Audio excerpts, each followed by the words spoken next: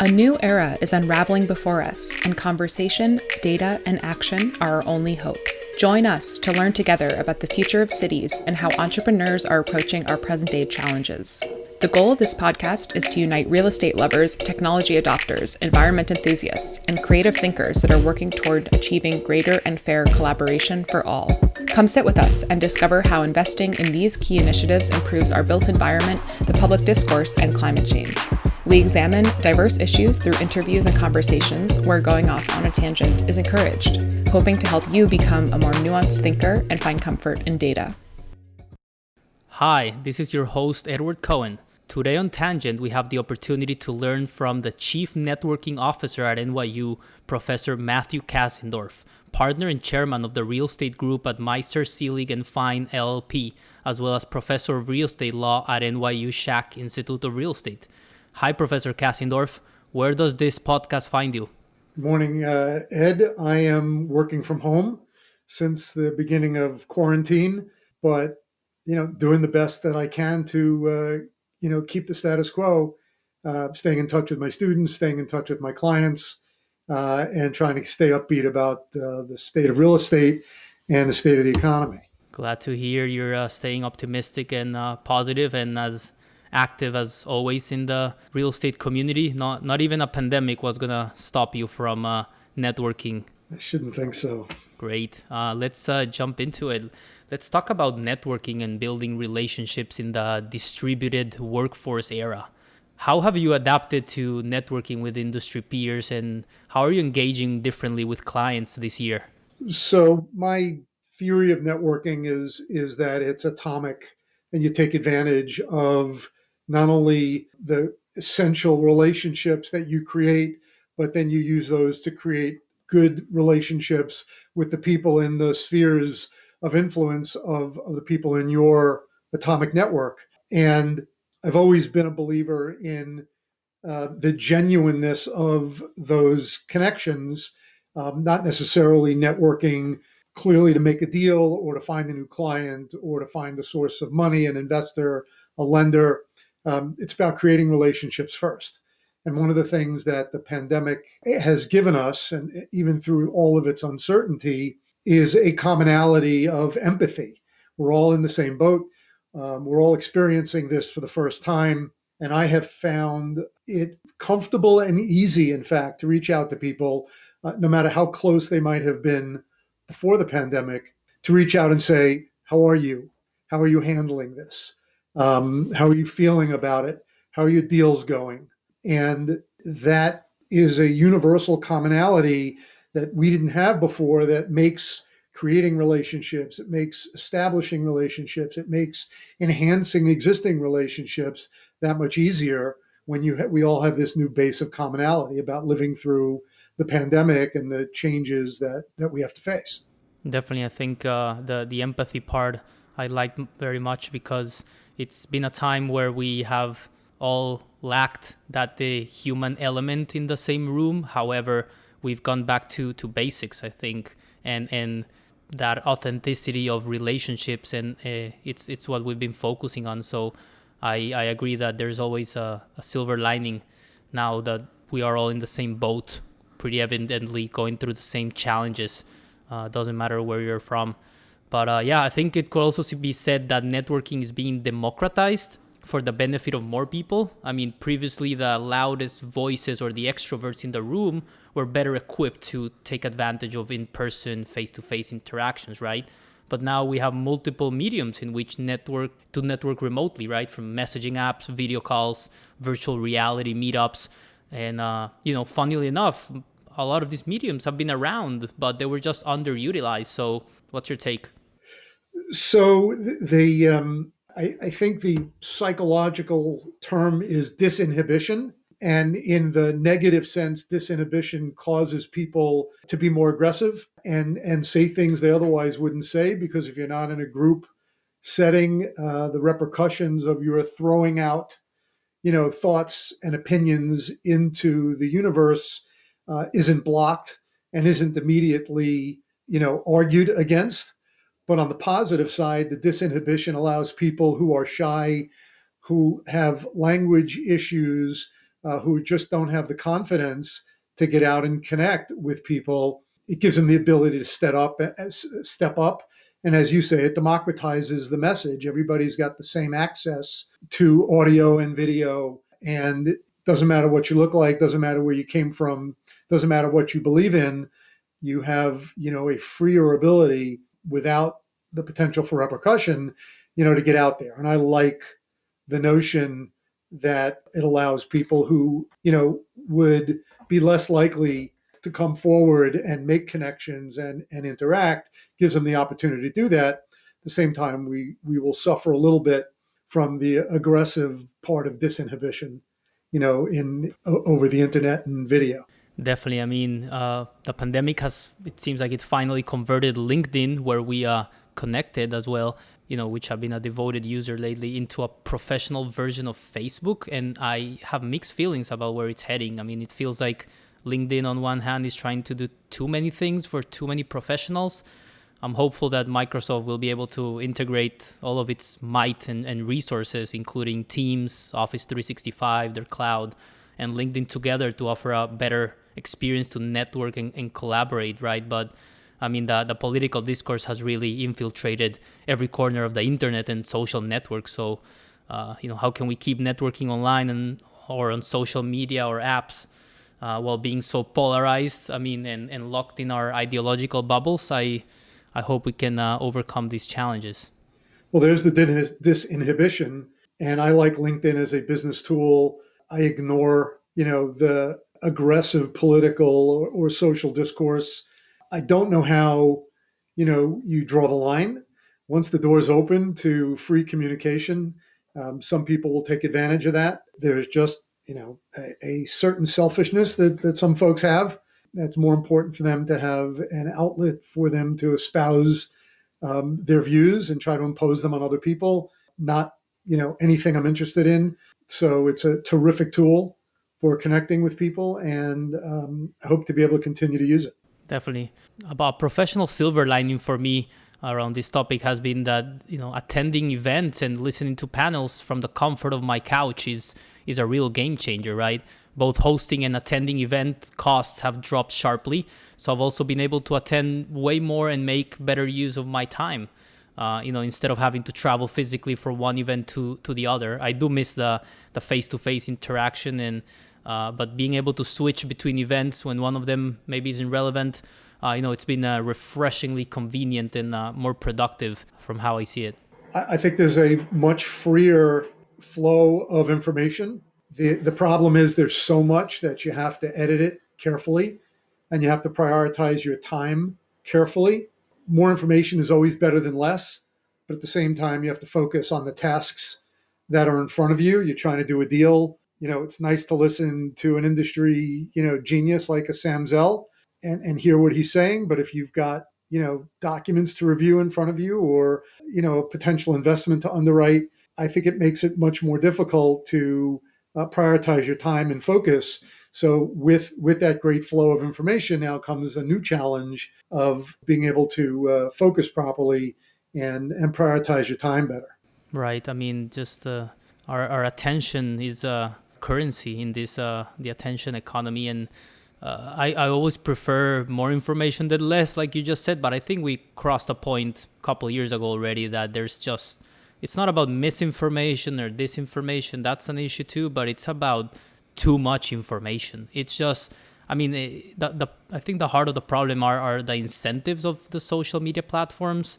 May it be Facebook, Twitter, YouTube, even LinkedIn. I mean, the more outrage on their platforms equals more engagement, and more engagement in the platforms equals more cashish for shareholders. So we just have to really make sure that those incentives are modified or improved, because it feels like we're in different planets sometimes, and it's not great. In every mode, every mode of communication, you have to figure out who you're talking to and what the purpose of that communication is, and if there is a preconceived bias, in the message that's being delivered. And while sure people are out there promoting themselves and promoting their companies and their businesses, that I think is an acceptable level of bias, but you need to figure out, who you're talking to. I call it, in effective communicating, I call it pitching to the catcher. Who are you talking to? How are they going to perceive the message that you intend to give, or vice versa? How are they thinking about communicating to you? And if you give it that little bit of effort and you figure out what makes that person tick and understanding the words that they say, the spaces between the words that they're using, you can, with a little bit of extra effort, better understand the message. And then when you get more quickly to the point of this is a genuine statement rather than a biased, self-righteous, self-promoting kind of communication, then to give it a lot of attention and give it the empathy and respect that it needs. If you then find that it's, the opposite and it's, megalomaniacal or selfish or, somebody's trying to, induce you to change your feelings, you can have that communication and you can be civil about it. But you also know that it's got a bias and an intended purpose, and you then perceive it and register it slightly differently.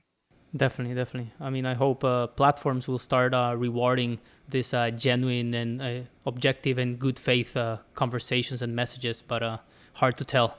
But I think the pandemic has also forced every professional, every company, every real estate player out there into a media company, right? I mean, everyone has heard content is king, but I think, and going back to the beginning of our conversation, context is queen. Because we have endless now contexts and mediums available out there to engage with colleagues or an audience or prospect partners and customers. So I think it's a great time to be creating content or finding your medium where your message or your objective is better suited. Yeah, it's interesting. We have a chief marketing officer at our firm. And we did a lot in early pandemic podcasting and interpreting, the state of the changing law and, with the PPP program and employment issues and tax issues. And obviously now real estate issues with, a chunk of moratoria and other regulations affecting the ability to use sidewalks and things like that. And, there's so much changing that people need counsel. So the ability to create that context and content for consumers of legal services or consumers of any service for that matter is very important. Yeah. And we've done a good job without getting crazy by putting out pertinent, not overdone bits of information. Definitely. I mean, inbound communication has never been, I would say, cheaper and more valuable than ever. Let's talk about real estate technology adoption, particularly with regards to transactions and closings. Have you changed or upgraded your tech stack this year, or how have your collaboration processes changed? So obviously, ring lights and 4K cameras and good microphone technology makes those touches less fragile. And the less you have to mess around with the technology, computer technology, the clearer your message gets and the more efficient it is. Beyond that, from my chair as a lawyer and a counselor and a teacher, we have to be transferring lots of information quickly. So big, broad Wi-Fi bandwidth has been really important. Dropbox technology is now vital, right? Because before the pandemic, we'd be doing closings predominantly live, with big collators full of documents. And now you have to do that, remotely over the internet. So you need places to go to do due diligence at the beginning of a deal, to collect data on the progress of that transaction along the way, and then obviously to exchange closing documents and the ownership of property or in a mortgage refinancing transaction. The 75 documents that goes in, to a mortgage refinance. Yeah, I think a great example of a company in the right place at the right time is Qualia, which is on the mission of becoming the AWS of real estate closings. I mean, they're doing a phenomenal job getting all parties, like you say, involved in a real estate transaction to speak the same language and on the same platform, streamlining and simplifying the closing of property transactions remotely. DocuSign as well has become indispensable, I think, for remote collaboration, just as you mentioned Dropbox. But yeah, tech brokerages in the residential space are also having their moment. I mean, with interesting newcomers such as the Orchard and Homelight and even Homey in the West Coast. And of course, Zillow, the 1,000 kilo gorilla in the room, which officially and finally declared itself a brokerage. But I feel we all saw that coming. I heard an interesting idea the other day about touchless showings where with automated locks, people can go visit a vacant office or apartment, even that without being accompanied by a broker. So there's technology out there that's being spawned to do things like that as well. Yeah, self tours. Yeah, they give you permission to access the apartment from X hour to X hour with your cell phone remotely. Yeah. What a time to be alive. While I have you, and it's always a good time to be alive. Yeah, but there's better times than others. But there's always a good time.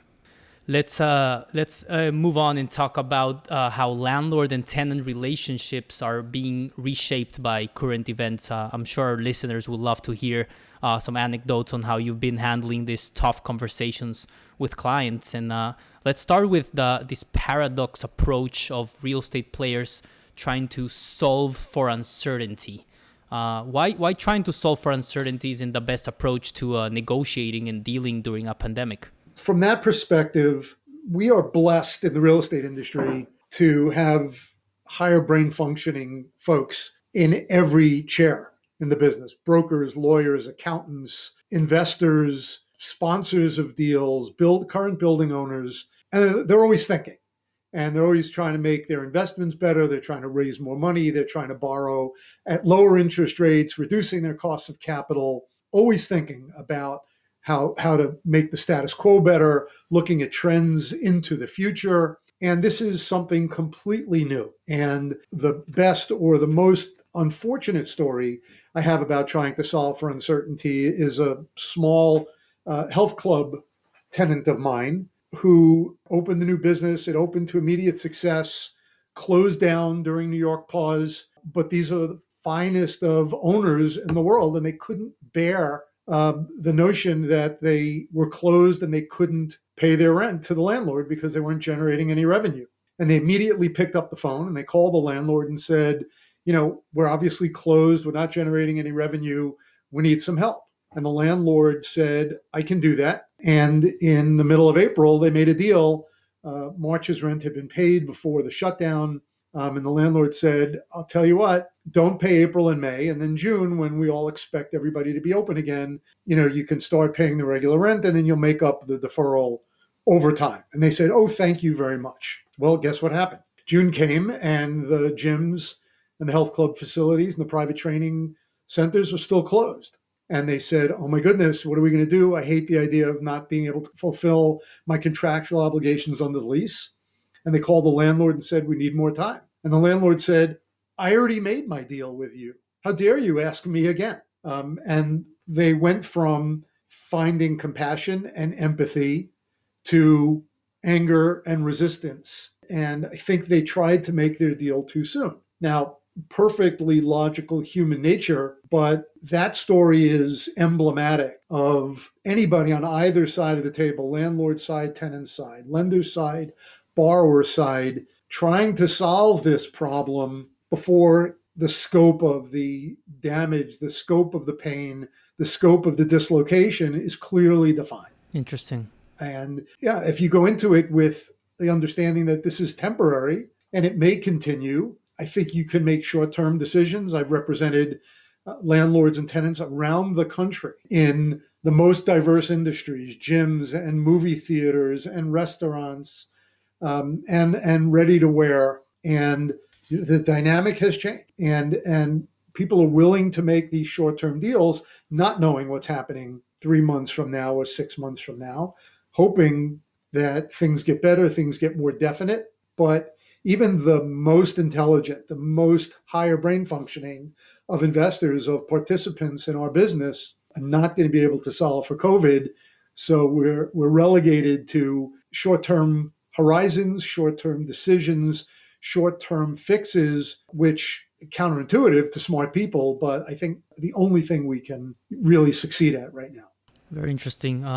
In terms of leases going forward, how do you foresee them changing, and are there more temporary or cyclical changes, or what features do you see that could stay on as more permanent in commercial leases going forward when it comes to tenant improvements, rent concessions, flexibility in lease length? So you talk about cycles. I like to make a distinction between fundamentals on the one hand and dynamics on the other. Fundamentals are the things that are supposed to stay the same. So if you buy a building at a 5 cap and you can borrow money at 4, you have positive leverage. You can increase your return. That's a fundamental.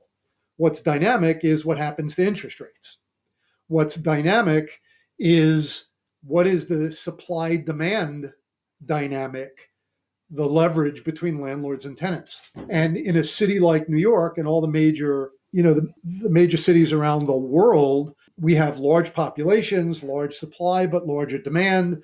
So those dynamics change, but they change slowly and in very small incremental pieces, except, of course, in recessions where you can, even in New York, have a 20%, 25% market drop. Here, all of a sudden, we are facing one of the most precipitous dynamic changes, in our lifetime. In the retail sector, the ground floor retail sector, for example, we were feeling, the beginnings of the sea change, right? $3,000 per foot rents are not going to be sustainable. They're making landlords rich, but they're putting, national retailers who are paying those amounts, or international retailers, in the poorhouse and into bankruptcy. Take Madison Avenue, where you had rents over $1,000. The market pre-pandemic was looking at, $600 per square foot. So the fundamental that owner of a piece of property is going to want to find A, the highest and best use for the space, and B, the next best tenant is absolute and fundamental. The dynamic is, where's the lineup of tenants and subsequent tenants that we're accustomed to seeing, in the space in this city, in San Francisco, in Washington, in LA, in Beverly Hills, Columbus, Ohio. And the answer is there isn't that much demand anymore. And the leverage and the dynamic is shifting to making the tenant much stronger, which will drive prices down, which will drive protections that landlords thought undeniable, like pandemics and the obligation to pay rent, force majeure provisions, something that we have to now talk about. Definitely. I mean, thanks for bringing force majeure, because that was one of the next questions I wanted to bring up. But in terms of the threat of vacancy looming over commercial real estate, I mean, particularly in tier 1 office markets, like you say, in Midtown and financial district in Manhattan, and San Francisco, which is going through a whole set of different challenges. Talking about big tech, which they have pretty much led the way, announcing their shift towards remote first workforces, at least until next summer. Traditional office owners have also started taking a more flexible approach to leases. I recently read a report that Two Trees Management in New York is offering more flexible terms to retain and attract tenants, and are even open to leases as short as 6 months for startups, which I think it would be unthinkable pre-pandemic, where the standard was more 3-year to 5-year. It's and looking at some numbers, I always like to look at numbers. Tenant representative Savills, they released a survey this month of 250 technology companies in major metro areas of DC, LA, San Francisco, and New York, that found that 82% of these companies anticipate needing less office space over the next year to year and a half. And 55% of these companies plan to dispose existing office space over that period of time. So certainly a very interesting dynamic, because it's just happening so fast, like you say, right? So hopefully we'll get back on our feet, and landlords' expectations and incentives will be more aligned with tenants sooner rather than later. On Tangent, instead of sponsored ads, we have Stimulus, where we dedicate a minute of airtime to amplify an entrepreneur building a business that's making a difference. As we have all been reevaluating our work-life balance, some of us have been forced into a new career search, and others are trying to integrate their passions. Our lives have been disrupted. We're rethinking our purpose at the workplace and questioning the paths not taken yet due to fears and roadblocks that are holding us back. In these introspective times, a coach that partners with you to unlock your personal and professional potential is invaluable. You may be itching for a change and staring at a blank screen, wondering how to make purposeful decisions and authentically align with your mission to impact the world around you. On today's Stimulus, we have Ariel Saran, the founder and coach at Revel and Awe, a coaching company that supports early and mid-level professionals in identifying and pivoting into their ideal career direction, overcoming imposter syndrome, building confidence, and living into their leadership potential in every area of their lives. To learn more and get a free 30-minute consultation, that's right, free, please visit revelandawe.com/tangent. That's revelandawe.com/tangent.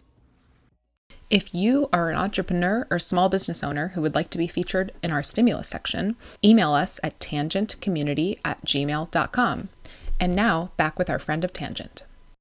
Let's talk about commercial, and I just wanted to touch on the unique delicateness of the synergies and the relationships between landlords and apartment renters, because as we know, the residential eviction moratorium in New York City expired last October. We still have a moratorium in LA and other parts of the country until the end of November.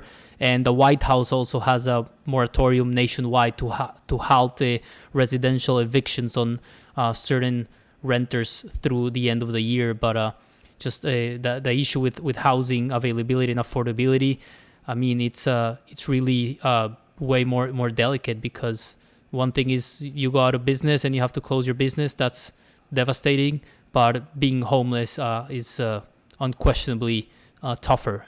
Just to bring up a positive light, if you will, I read on The Real Deal recently on a landlord-backed group that raised over $8 million for a Project Parachute in New York, which helps some of the neediest New Yorkers facing eviction due to the pandemic. And we know the housing supply crisis and lack of affordable housing across New York and major cities has only exacerbated this year.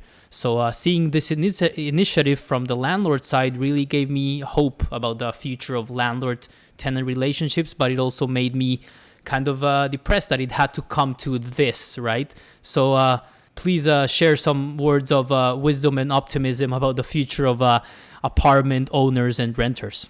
I think the dynamic that we're seeing now will drive market prices down. I think the average monthly rent in a Manhattan apartment has dropped below $3,000 for the first time in a decade. I'm sure that drop is equal across the board. And, some rent is better than no rent for landlords. That's the fundamental, right? That landlords need to raise money. They need to have leases for vacant spaces. And whatever the market demand is will drive pricing. And hopefully there'll be enough variation of available units, across the spectrum, sub $1,000 apartments, apartments between $1,000 and $2,000 a month, and then higher ones that will create opportunity for the landlord and tenant dynamic to level out a bit. It's been extremely diametric for a very long time. And of course, without getting political, there is an argument that rent regulation actually makes that dynamic worse. It disincentivizes, and the HTPA, the landlord argument is all of that regulation now disincentivize owners to improve and increase the housing stock, because there's no financial benefit to reinvesting in your assets anymore. Yeah, no, that's a very good point. And yeah, we don't like to get too political here, but when it comes to real estate, it's so intertwined, and especially housing. I mean, but particularly in New York, it does feel like without pointing any fingers or name calling. It does feel like some politicians aren't focusing on long-term viable solutions for the communities when it comes to providing housing and helping local businesses. And I mean, definitely tenants have more votes than landlords in elections, but it feels like some decisions, especially taken last year with the new rent regulation, they were just pandering to tenants, but to sticking it to the landlords and investors, and hurting the New York real estate economy overall. Hopefully we'll get some more visionary and solidarity politicians sooner rather than later. At the same time, the state is probably one of the worst landlords, in our geographic area. So it's terribly ironic. Gotta lead with the example. I mean, we're the mecca of real estate, right? In some ways, technology. Listen, if they could privatize NYCHA, and figure out how to improve that housing stock, it will be the right delivery, of the right services to folks who need it. Definitely. I mean, we have to make sure we cover costs and everyone is paid fairly to provide the services. But it'll take an entire community effort. Let's talk about the transparency in real estate. The industry's opacity and its complex web of stakeholders have historically stifled innovation and hurt the adoption of technology solutions that could improve not only productivity and efficiency in our processes, but more importantly, how we develop and how we use our spaces. As you pointed out, the leverage or this time around is been shifting more towards the tenant side, but I feel this opaque inertia hurts landlords and tenants alike. So has the dynamic changed and has the leverage shifted from historically benefiting landlords to a more savvier generation of tenants, if you will?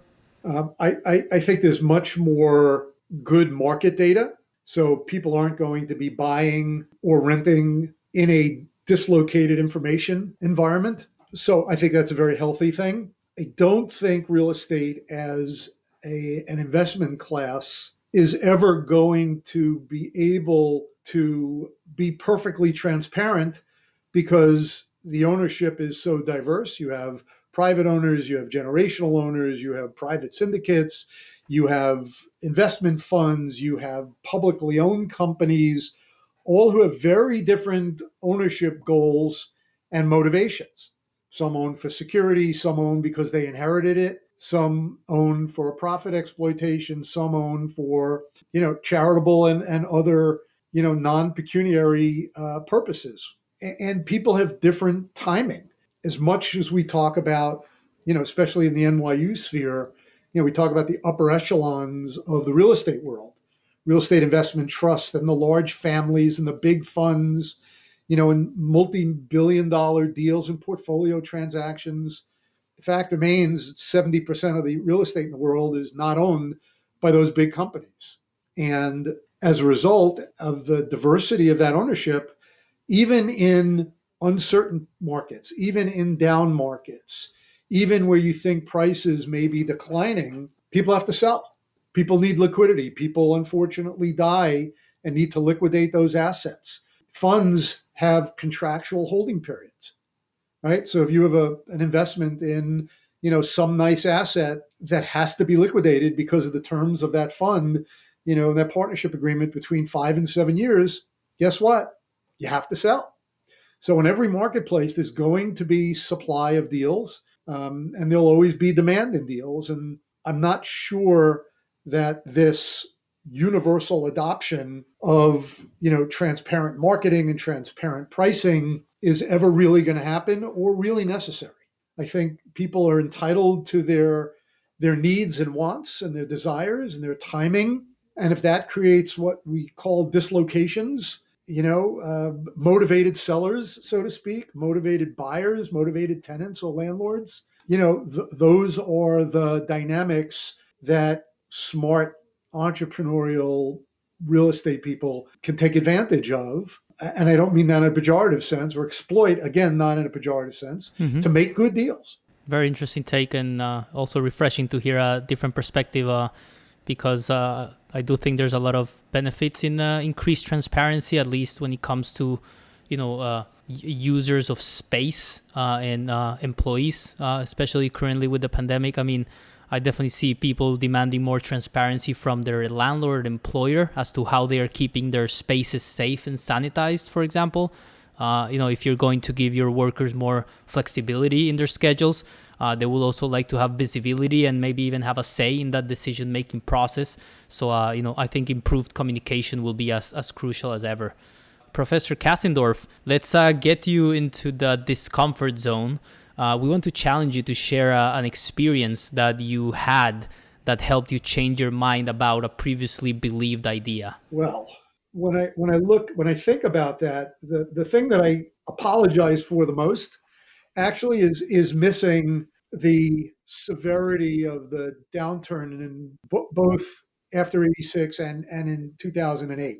I was convinced that in 2008 we wouldn't suffer such a terrible precipitous drop in real estate values because we had seasoned this thing called mezzanine capital, mezzanine debt. And my hypothesis was if market prices go down, which they inevitably do, there's this new capital source called the mezzanine debt provider, mezzanine lender, who would be able to take over those assets in the event that the prime equity was wiped out because of precipitous market turn. And what I had missed out of that analysis is I thought that all mezz lenders, were real estate operators who were entering into this new source of capital. But it turned out that the vast majority of mezz lenders were institutional and unable to take over and control these assets. So then when we had the downturn in 2008, they didn't just hold on to the assets at a lower basis, they had to dump them too. And we ended up with the double dip, in real estate values. So, I look at what can happen now, and I am still concerned, that there are a good number of mezzanine capital, private equity providers, preferred equity providers, who can, in fact, jump in or step in the event that the sponsor capital gets wiped out by a drop in value, or in a better world, actually support the viability of the asset while the original sponsor gets through the pandemic and whatever the actual depletion of value might be. But again, my fear is that there are too many institutional players in that space who don't have the wherewithal or the ability or the desire to control those assets. And there could very well be, if this economic instability, if this value uncertainty continues for a lot longer, we could see some real precipitous drops in value. Right now we're in the unknown area. Everybody thinks that if you have less revenue, you're going to have a lower net operating income. Therefore, you're going to have a drop in value of your property, but that it's temporary and that there's going to be a precipitous increase in occupancy, revenue collection, the ability to pay debt once there's a vaccine and once the scourge of this pandemic, has an end. So, what makes me uncomfortable is not knowing that there's that little cushion, that I thought that investment class would create and can't create now. So uncertainty makes me uncomfortable. I see. We'll definitely have to gonna keep an eye in the next few weeks and months to see how we get over this. But certainly some memories from 2008. But as far as I understand, the banks are less exposed to real estate, and when it comes to appraisals and valuations, they are more in sync than we were in 2008. But still, like you said, it's uncharted territory, and no one really knows at the end of the day. We're smart people, and we're urging and we're driving to create solutions. But short-term fixes are okay right now. We don't have to extrapolate into any distant future or even medium-term future. Let's deal with what's in front of us. Let's be as the best that we could be at whatever we're doing. Right. So I want to be the best lawyer and protect my owners and protect my tenants and protect my borrowers. Brokers should be out brokering and finding new deals and introducing people. Investors have this never-ending energy for finding opportunity. And I see those green shoots in the marketplace even today. Great. Yeah. Like Baron of Rothschild said, the best time to buy is when there's blood on the street, but too literal these days. Last but not least, Professor Kasindorf, what advice would you give to your 20-year-old self starting a career in real estate law today? That's an interesting question. The advice that I would have loved to have had I had a mentor, back in the day, is figure out what your risk profile is, figure out how tough you are. Because if I were a risk-taking person, I probably would have stepped off to the principal side of life and had all of the excitement and all the sleepless nights of an entrepreneur and an owner. If I were going to remain a lawyer, I'm fairly proud of the path that I took. I never wanted to be this big institutional lawyer doing all the biggest deals and getting written up, every week for the next $100 million deal. I'm really proud of my path and the ability to help out young people along the way and to help out entrepreneurs. The energy level, the spirit, the camaraderie is so much greater, in the entrepreneurial side of life. So it's made my work days endlessly fulfilling. The highs have been higher. The lows, unfortunately, have been a little bit lower. I never like being around a deal that doesn't go well. So I would have figured out whether I had the gumption and the guts, to sign contracts and sign on mortgage documents and sign on leases as a landlord. And if not, I'm really proud of the path I took and the people I've helped along the way. Very satisfying to hear, been rewarding. I mean, everything you do for the community at NYU and the students and alumni, you're, seeing you in a room and your contagious optimism and excitement is always good to have around, Professor Kasindorf. Where can our listeners find you and Meister Selig and Fine? Good question. We've done a couple of podcasts and other information links that are on the website at msf-law.com. I believe the couple of things that I've done for NYU are posted online on the nyu.home.edu website. I've done a couple of talks with the dean and participated in a couple of other webcasts. And, I'm available. I've done a number of private counseling sessions and teaching sessions with various brokerage firms around the city during the pandemic. Usually I'm at the Plaza or the Waldorf at charity functions, which unfortunately I don't get to do these days, but I'm around. We'll make sure to add those links to the podcast description. And no, for those of you asking, Matt will not come and entertain your bar mitzvah or wedding anniversary. So don't email him about it. I did get accused of making a really good speech at my daughter's wedding, however. That is true. Speeches for daughter's wedding. To end the show, I would just like to add that there is nothing wrong with America that can't be fixed by what's right with America. Mr. Matthew Kasindorf, thank you once again for being here with us today. Very interesting insights into the present and future of landlord-tenant relationships and how to network in the remote work era. Thank you. My absolute pleasure. That is it for today. This has been your Tangent host, Edward Cohen. If you like what you heard, please share this podcast with a friend. Thanks for listening, and remember, stay curious and always be learning.